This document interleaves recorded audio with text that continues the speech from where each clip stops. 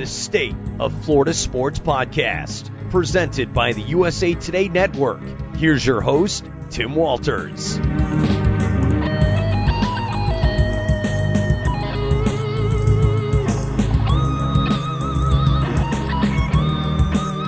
The Jacksonville Jaguars find themselves in a different situation than the past two NFL drafts. Instead of having the first overall pick, like in 2021 and 2022, they won't select a player until the 24th pick. That's the price of success. But with 21 of 22 starters returning next season, the Jaguars appear to be in good shape to repeat as AFC South champions. All told, they'll have 9 draft picks in 2023 as they look to fill the few voids they have. What will they do with those picks? And could some trades be in the works? I don't know, but I know someone who might. His name is Demetrius Harvey, and he covers the Jaguars for the Florida Times-Union in Jacksonville. He's about to join us and tell us what his recent reporting suggests the Jaguars might be thinking. Hello again, everybody. I'm Tim Walters, and thank you once again for joining me on the State of Florida Sports Podcast, powered by the USA Today Network. This podcast utilizes our Florida Sports Network of beat writers, columnists, and some special guests to bring you up to speed on the most important sports topics. Our Florida network consists of 17 news sites that encompass the state. We encourage you to subscribe to your hometown newspaper, and of course this podcast, to help support the incredible journalism done by our talented staffs. Demetrius Harvey and the other great writers at the Times-Union, including Gary Smits and Justin Lewis, have been pounding their keyboards over the past few weeks as they broke down every possible position in the NFL draft, including what the needs of the Jaguars might be. So let's bring in Demetrius and get down to it. Demetrius, welcome back to the podcast. It's good to be back. How are you doing? Oh, I'm doing great. Looking forward to the draft. We're just days away. And last year we're talking about what are the Jags going to do at number 1 again? Well, this year we're looking at number 24. They had a much better than expected season winning the AFC South. So where do you foresee the Jaguars going with that pick in the first round at number 24?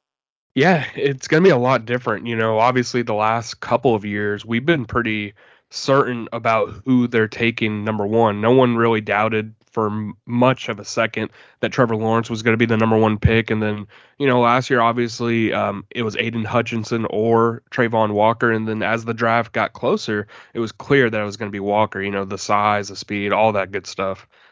This year it's going to be completely different. You know, this year the Jags are picking 24th, and it's so far down that you can't really know exactly how many of a certain position group is going to be there, or anything of that nature. You know, yesterday at the or on Thursday at the pre-draft luncheon that the Jaguars held, General Manager Trent Baalke sort of said, you know, having all those guys, the quarterbacks and maybe the positions they don't necessarily need going before them, it really helps them understand, you know, how many players could possibly be there. And at 24, you know, they're going to have to make, you know, a tough decision because they have a couple of different holes, you know, obviously on the offensive line, cornerback or nickel really, and then they have tight end issues, and they want to improve the pass rush. So, you know, at that 24 spot, I mocked them recently having Osiris Torrance in there at left guard. I think that still would be a pretty good pick for them because of the issues that they've had at left guard in the past. Ben Bartch still hasn't recovered completely from his dislocated knee, you know, that he suffered last year in week 5 against the Texans. So having Torrance in there at left guard, I feel like would shore that up. And then you have Trevor Lawrence being able to be protected just like he was last year. So if I had to guess, I think that's sort of the direction that they'll head in. But, you know, obviously cornerback, Keely Ringo, Cam Smith, Joey Porter Jr., guys like that, Brian Branch, who can play inside and at safety. And then tight ends, Michael Mayer, Dalton Kincaid, those kind of guys will be interesting to see, you know, if they're there, you know, if they go ahead and select them.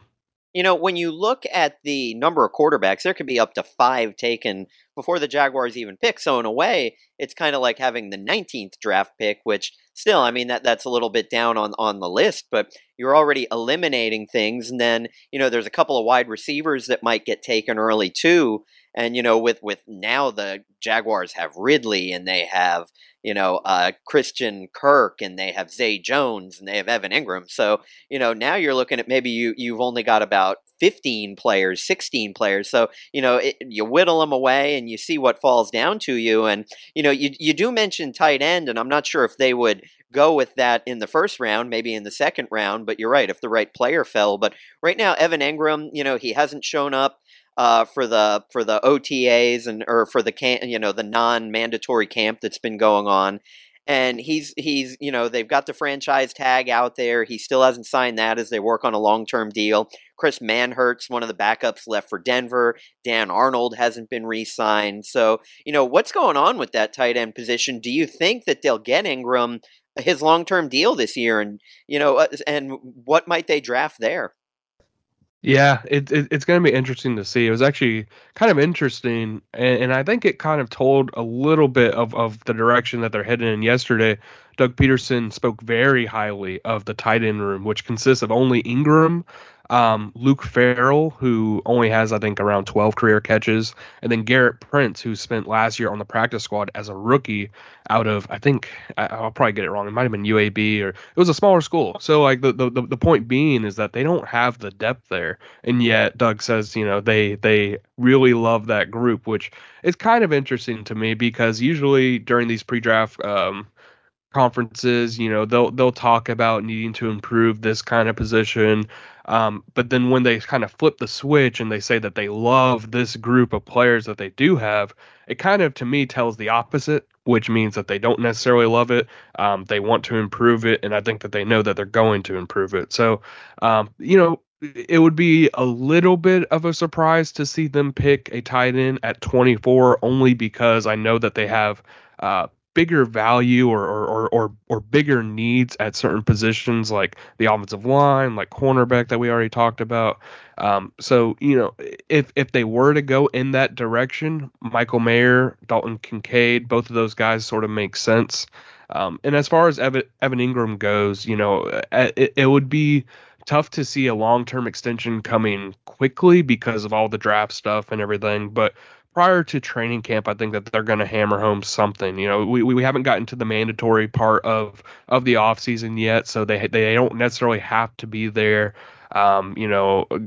Evan's not the only guy probably that's not at the Jaguars camp, but it makes sense that he's not there right now. But, once we get into the mandatory parts and sees, all of a sudden he's going to have to figure out what he wants to do, because I believe they have only until July 17th to work out a long-term deal. Otherwise, he's going to have to play the year on the franchise tag. Yeah, and I could see them holding off a little bit because you have to see what they're going to draft. They've got those contracts. They don't have too much, left under the cap space. And also, you're also looking at, if you sign him to a long-term deal, you're about to have to give Trevor Lawrence, basically a Caribbean island here, and we're going to talk about that in a little bit. But, so I could see them kind of holding off on Ingram and getting some of those other things done. But I agree, they'll hammer it out hopefully before that July deadline. So, as I mentioned, the Jaguars have all of their starters back essentially but one, and that's Juwan Taylor, the offensive lineman who signed a huge deal, 4 years, $80 million with the Kansas City Chiefs, which is something the Jaguars obviously couldn't match at this time. So, but what are some of those other needs that they're going to fill after that first round or second round if they take a tight end and an offensive guard, let's say? They've got 9 total picks. They have 1 in the second, 1 in the third, 2 in the fourth, none in the fifth, 3 in the sixth, and 1 in the seventh. So what other spots are they going to be looking to fill, or maybe, getting good backups? Or so what should we look at there? Yeah, I mean, they'll probably have to, if they've already addressed tight end, offensive line, I think that the next priority is going to be edge. I mean, and that priority could be even higher than both tight end and offensive line, depending on how they feel the board fell and things of that nature. I think the edge is something that they need, which is kind of crazy to say because, they just took Trayvon Walker last year. They took Josh Allen in 2019 at the 7th overall pick. But the facts are that, they don't have that pass rush that they needed last year, or they didn't, even with guys like Arden Key and DeJuan Smoot, both of which aren't in Jacksonville anymore. Smoot could still go to Jacksonville since he's still a free agent, but they're still losing so many valuable reps. I think that's probably the general area that they're going to address. And then getting depth. I think that's something that they don't have necessarily. Depth at safety, depth at cornerback. I think that those are going to be some key positions to target. And then, obviously, if they do go guard, they could easily go tackle later on. They still do need a swing tackle. They signed Josh Wells. But it's not necessarily a player that you're super excited about because he's older, he's coming off of a knee injury, and he just doesn't have that necessarily that skill set that you want in a guy who can for sure play 5 or 6 games if needed at left or right tackle. So they have a lot of interesting areas to fill, but you're right. They're bringing back 21 guys as starters. They have a pretty good core locked in, and really it's just all about depth now. Yeah, speaking of depth, one place where they're pretty well stacked is at running back. You've obviously got Travis Etienne. Behind him is JaMychal Hasty. You bring in Dearness Johnson from Cleveland. You've got last year's draft pick in Snoop Connor. And you always have Jamal Agnew, who can play receiver, running back, whatever you need from him. But I've also seen some people say, hey, let's say Bijan Robinson, the Texas running back, is still hanging out there at 24. He probably won't be, but let's say he is. Could you see the Jaguars just taking best available athlete? Because he is a player that if this was 2006, he'd go in the top 3. And nowadays, running backs don't get that type of respect anymore because of durability and injuries and overuse. But, I mean, this guy, he's supposed to be, Saquon Barkley. He's supposed to be that generational player. So could you see something like that happening?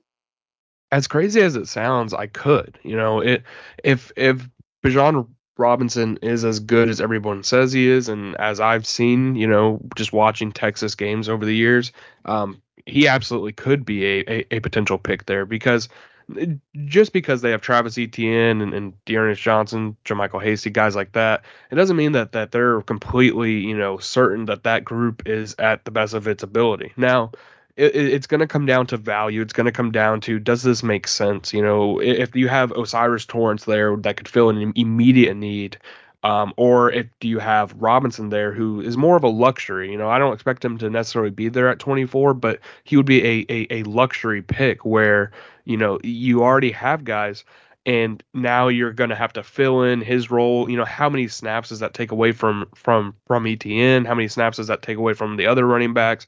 And what do you sort of do? But it's one of those things where it's a rare occasion where the talent sort of outweighs all that other stuff where you're thinking, okay, if we have this guy though, we're going to be able to score that much more. And this is a scoring league. As much as you want to improve the defense, if you have an elite offense, if you have an offense that can score on every single drive against any defense in the league, you're probably going to win the game. So I think that it probably won't happen, but those are some of the reasons why I think that it could. Oh, certainly, yeah. And with Trent Baalke, of course, you never really know what he's going to do. Tricky Trent, he's an interesting guy to keep up with. And I know trades are even hard to predict, but, do you see a scenario where maybe Baalke trades away some of those picks and, with 9 in there? And if he does, what position do you think he's trying to acquire? Yeah, I mean, trades are interesting. Obviously you don't know until the pick is there, but absolutely, we've already seen he's willing to trade up. He traded up for Devin Lloyd last year. He went all the way from the second round to the first round again. Now they didn't have to go very far, but it was still a few picks where he made the decision to go ahead and do that, and they had to give up some capital. I think they had to give up a 5th round pick and maybe more. I don't remember. But it will be interesting to see because this year the Jaguars said, Trent Baalke said yesterday that they have 127 players on their board, and those are the players that they feel perfect about, talent wise, fit in the locker room culture, high character. Those are their 127 best players. Now, if all 127 are gone before the end of the 4th round, which is actually funny because they have the 127th pick, which is in the 4th round. So, if all those players are gone, then they're probably going to have to dive into the pool, that they don't necessarily love, but, you still have these picks. So, to me, that points to maybe they feel like the draft is pretty good all the way through that pick, and then afterward it's going to get dicey. So being able to trade up in the fourth round, for example, for a tight end or for an edge rusher or somebody who can provide more pass rush,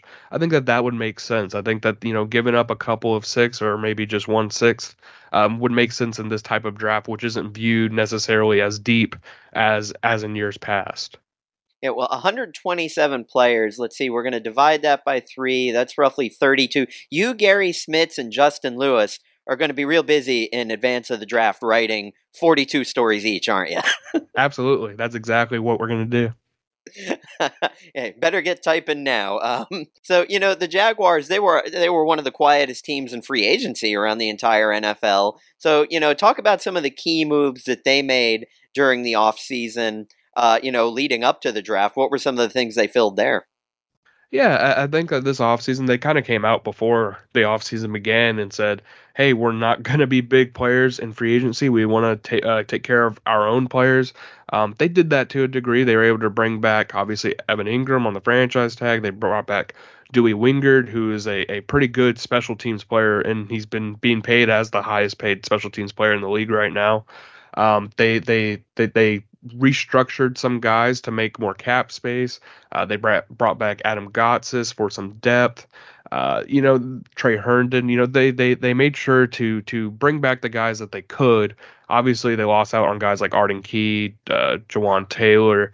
And then in the actual free agency of outside free agents that they brought in, they only were able to get sort of, I don't want to say low level, but like, cheaper sort of players that can fill roles as far as depth and camp bodies as they get to the 90-man roster again. They brought in Michael Dogby from Arizona. They brought in Henry Mondu from the Giants. They brought in Dearness Johnson that we already talked about before. They brought in a few guys that could sort of fill those depth roles, and then they brought in Josh Wells and the other offensive linemen. So it was a quiet offseason. I think that's something that we haven't really seen in Jacksonville in many, many years, because they normally are one of the teams that are going to pay, top tier money for even a just good player. I think it just goes to show how they feel about their roster. And then obviously, they had to figure out the cap space issues.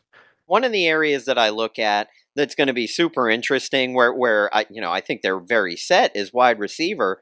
But, you've got Christian Kirk, who signed a really big deal. You've got Zay Jones, who signed a big deal. You've got Evan Engram, who had a really good year last year. Marvin Jones kind of became the odd man out, even though the prior year he was the team leader in receiving yards. Now you're adding Calvin Ridley. How is all of this going to work? Is somebody going to end up getting their feelings hurt when they're not getting enough passes or yards or touchdowns during the season? Yeah, I was actually kind of joking with someone the other day, when Calvin said he's a 1,400-yard receiver. What he means, obviously, is that he has that potential. Who knows what's going to happen? But it got me thinking. If he gets 1,400 yards, what does that mean for Christian Kirk? That means that Kirk is probably going to be a little bit less. Evan Ingram's probably going to go down a little bit, and then maybe Zay Jones goes down a little bit as well. But the biggest thing here is that hey, if they do have 3 1,000-yard receivers, I guess they're the greatest show on turf 2.0. It's going to be really interesting to see, because the target share last year was, obviously primarily to Kirk, and then primarily to Zay Jones, and then especially later in the season to Evan Ingram. Now it's going to be split another way, which will probably impact their production. But, at the same time, perhaps they are going to be one of those teams that have, 2 1,000-yard receivers. It's not out of the realm of possibility. Miami did it last year, obviously having incredibly talented receivers and Jaden Waddle and Tyreek Hill. Those are guys that are going to produce. So I think that it could be similar in Jacksonville, at least with Christian Kirk and Calvin Ridley. But yeah, I do think that other players are probably going to have to suffer because of that addition.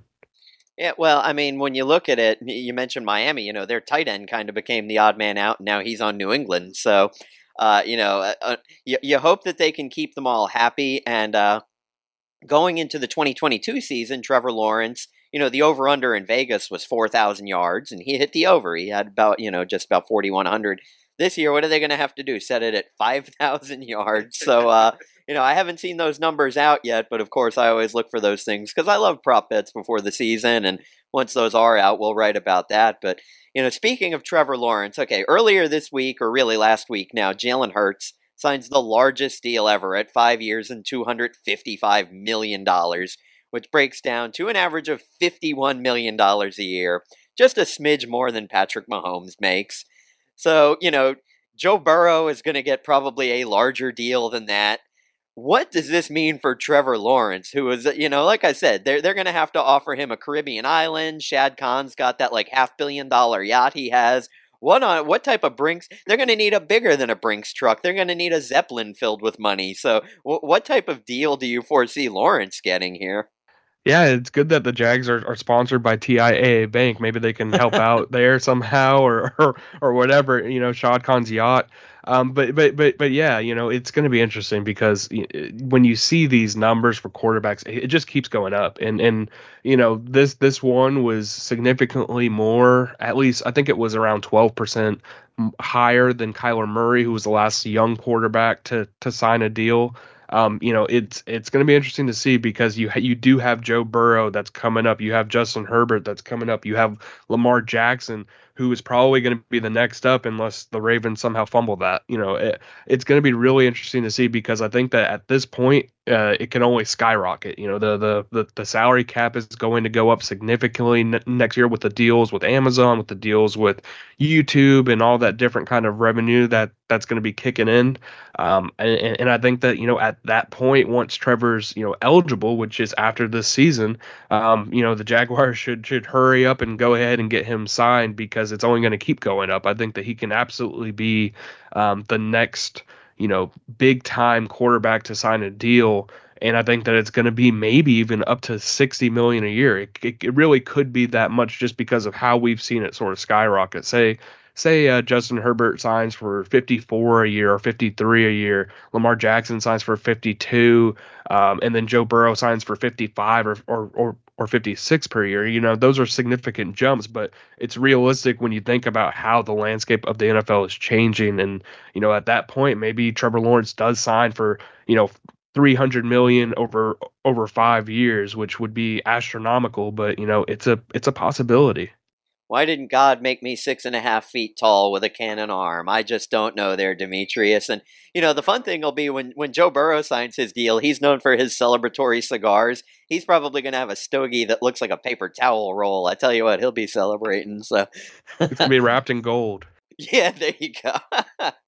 So when you look at the AFC South, and, I know this is going to change, but the starting quarterbacks right now, when you look at the rosters, you have Davis Mills in Houston, and they're probably going to take someone with that second pick. You have Gardner Minshew for Indianapolis, and you very well could see Anthony Richardson or someone else go there. Then there's Ryan Tannehill for Tennessee, and we're not even sure if he's going to start the season there because there's rumblings of what happens with him.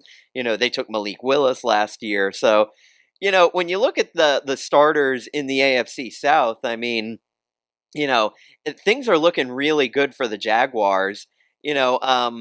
How do you kind of see this division playing out given all of that information and how you could have turnover at 3 of the 4 teams at QB position?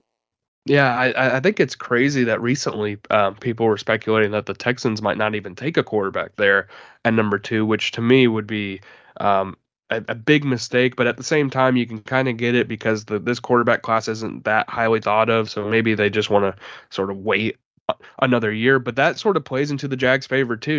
If they don't go CJ Stroud and they go Will Anderson or something, they're not going to have that quarterback. They're going to have Davis Mills again, who wasn't that good last season. He just wasn't. They had Driscoll playing some and doing this like weird swapping of the quarterbacks during the game, which to me is just ridiculous. But moving on to like the Colts and the Titans, the Colts are probably going to take a quarterback from what everybody said, Anthony Richardson, Will Levis.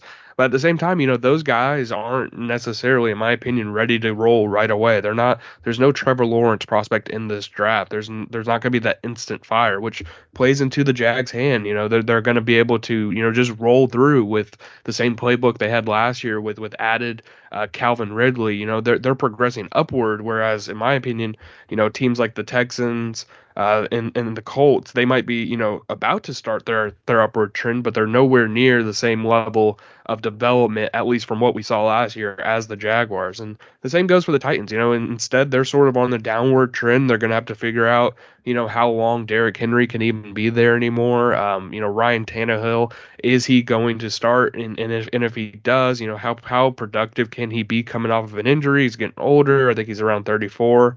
So there's a lot of unknowns within the AFC South, and then the Jaguars are sort of there where they sort of know what to expect. They understand what they have, and I think that's something that's going to play into their favor, which, I mean, to me means that they probably can win the AFC South again this coming season. I just don't see the other teams, even if they do draft quarterbacks, all around, I just don't see them necessarily getting there in year one. Yeah, I mean, given some of the other talent at positions, I could see why the Houston Texans may want to take something for the future, keep Davis Mills there, try and be the worst team in the NFL this year, and get into the Caleb Williams sweepstakes. Yes. And on another podcast I did earlier this week on the Buccaneers draft, and I ask everybody listening to this podcast, go listen to that because Ira Kaufman, he's been covering the Buccaneers for 30 years, and I asked him, do you see maybe the Buccaneers taking Hendon Hooker maybe at number 19? And he said he doesn't think so, only because the Buccaneers are not going to be good this year. No one really expects them to be all that great. So they may want to get into the QB sweepstakes because, I mean, you do have a lot of players, not just Caleb Williams, but I mean, Sam Hartman out of Notre Dame could be pretty good. There's a lot of other guys. Jordan Travis stock could elevate. You've got Michael Penix up there in Washington. So, next year is going to be a really good quarterback draft. So if you see people gun shy on some of these guys that, and making what could seem like confusing picks now, that could be the reason why. So we'll watch that Houston situation. But I think the Colts, if they have Anthony Richardson there, they were at all the Florida games this year. They love his physicality. And even though he's a raw project, I think you're going to see him taken there. So, it will be interesting. But, looking at the schedule for the Jaguars, and a few weeks back, I did a story where, they haven't announced the dates yet. They haven't announced the time. So I kind of broke things down and gave some predictions on what would happen. And as I was doing research, I found that the Jaguars have not been on Monday Night Football since 2011. They have not been on Sunday Night Football since 2008. So my thoughts were, you might see Kansas City and Jacksonville on a Monday night. Who wouldn't want to see Trevor Lawrence and Patrick Mahomes? They played twice last year. Kansas City eliminated the Jaguars from the playoffs. And on Sunday night, Cincinnati at Jacksonville. Who wouldn't love to see Joe Burrow playing against, Trevor? So, do you think? What do you think of those picks? And do you think both streaks will end here in 2023? I do. I think that those picks would be a good. First of all, obviously the intrigue with Burrow and Lawrence, sort of their second, go ahead, in the NFL, their third overall. Obviously Burrow got him the last two times in the national championship the first time, and then obviously against the Jaguars in 2021, the infamous Cincinnati game. So, I think that would be intriguing. I think that obviously Sunday night or Monday night, that would be great. The same thing goes for Kansas City, Patrick Mahomes versus Lawrence. They've already had two great matchups. The first go ahead, it wasn't really that great for the Jaguars, but that divisional round matchup was really close. If Jamal Agnew doesn't fumble, who knows what happens there. So, I do think that both streaks are going to be broken. I'd be shocked if they didn't have at least 3 primetime matchups, and that includes the Thursday night football game. I think that having at least one Monday night, having one Sunday night, and one Thursday night would be great. The NFL is kind of weird. They'll give certain teams a ton of Sunday night or primetime games, and then they're not that great, but they had that huge market and you kind of expect it. I think the Broncos were on every single primetime game, it felt like, for a while. Those type of teams that they don't necessarily predict them to struggle, so all of a sudden they're 1-8 or whatever it was, and they're on prime time. They have to fix that. So with the Jags, they're going to be hesitant. I don't think they're going to get that 5, primetime games that some teams get. But, absolutely, I think that at least 3 and then one Sunday night, one Monday night to break the streaks. I think that's going to be great. And of course, you always have the London game. My choice there, I think that they'll probably play Carolina, which will be cool just in that, they've got the number 1 overall pick this year. The Jags had it the last 2 years, so you could see the past 3 number 1 overall picks in one game. And of course, Carolina, I mean, they brought in Adam Thielen, and they've done some other good things this offseason. So, we'll keep an eye on that. Now, I look at the schedule, and my prediction is 11-6. Am I too optimistic, or how do you foresee this going? It's tough. I mean, this is going to be a different schedule than in years past. They're going to play the first round teams, are the top division teams in terms of where they finished last season. So it's going to be interesting because last year they played the last place teams. They didn't have to necessarily go up against heavy hitters. They had to play Kansas City and teams like that, but they didn't really have the schedule where you're looking at it and you're like, this is daunting. Now this year it's a little bit different. They're playing the 49ers. They're going to be playing the Pittsburgh Steelers, the Buffalo Bills. They're going to be playing the Baltimore Ravens. We already talked about the Panthers, the Chiefs. All these teams are either on the rise or already really good. Now, what they have going in their favor, though, the Jaguars, is that they still do play within their division. They play 2 games each. So that's 6, sort of wins that they, conceivably could have. They would be the favorites. And I think all of those matchups, if we were to play them today. While 11 for me seems a little bit too high, only because last year there were a lot of games that could have gone either way. And that works in both directions, but I think that sort of slow start offense that they had going last year, I don't think that would match up well with the teams this year. Now, perhaps they do get better. Perhaps that Calvin Ridley can provide that spark so they can start faster. And in that case, yeah, absolutely, 11 games isn't too far out of line. I think that's sort of where their bar should be set. Yeah, they always have that one bad division loss where they'll lose to Houston or something. So sadly, I don't think that they'll win all 6, but maybe 4-2, maybe 5-1. We'll see. But you're right. I like what Trevor Lawrence was saying the other day in that, hey, I'm going into my second year with the same playbook. So, he had to learn Urban Meyer's as a rookie. He had to learn Doug Peterson's going into year 2. Well, now he's got 17 games of that, and he's just going to be improving on it. So, I certainly look for their offense to, get off to a lot better start than they did last year. But, hey, we've got a few months. We're getting down to it, but let's get through the draft first, and then let's get the season underway. So, Demetrius, what haven't we talked about today that you might want to get in front of the audience? Yeah, obviously we're continuing our position breakdowns on Jacksonville.com.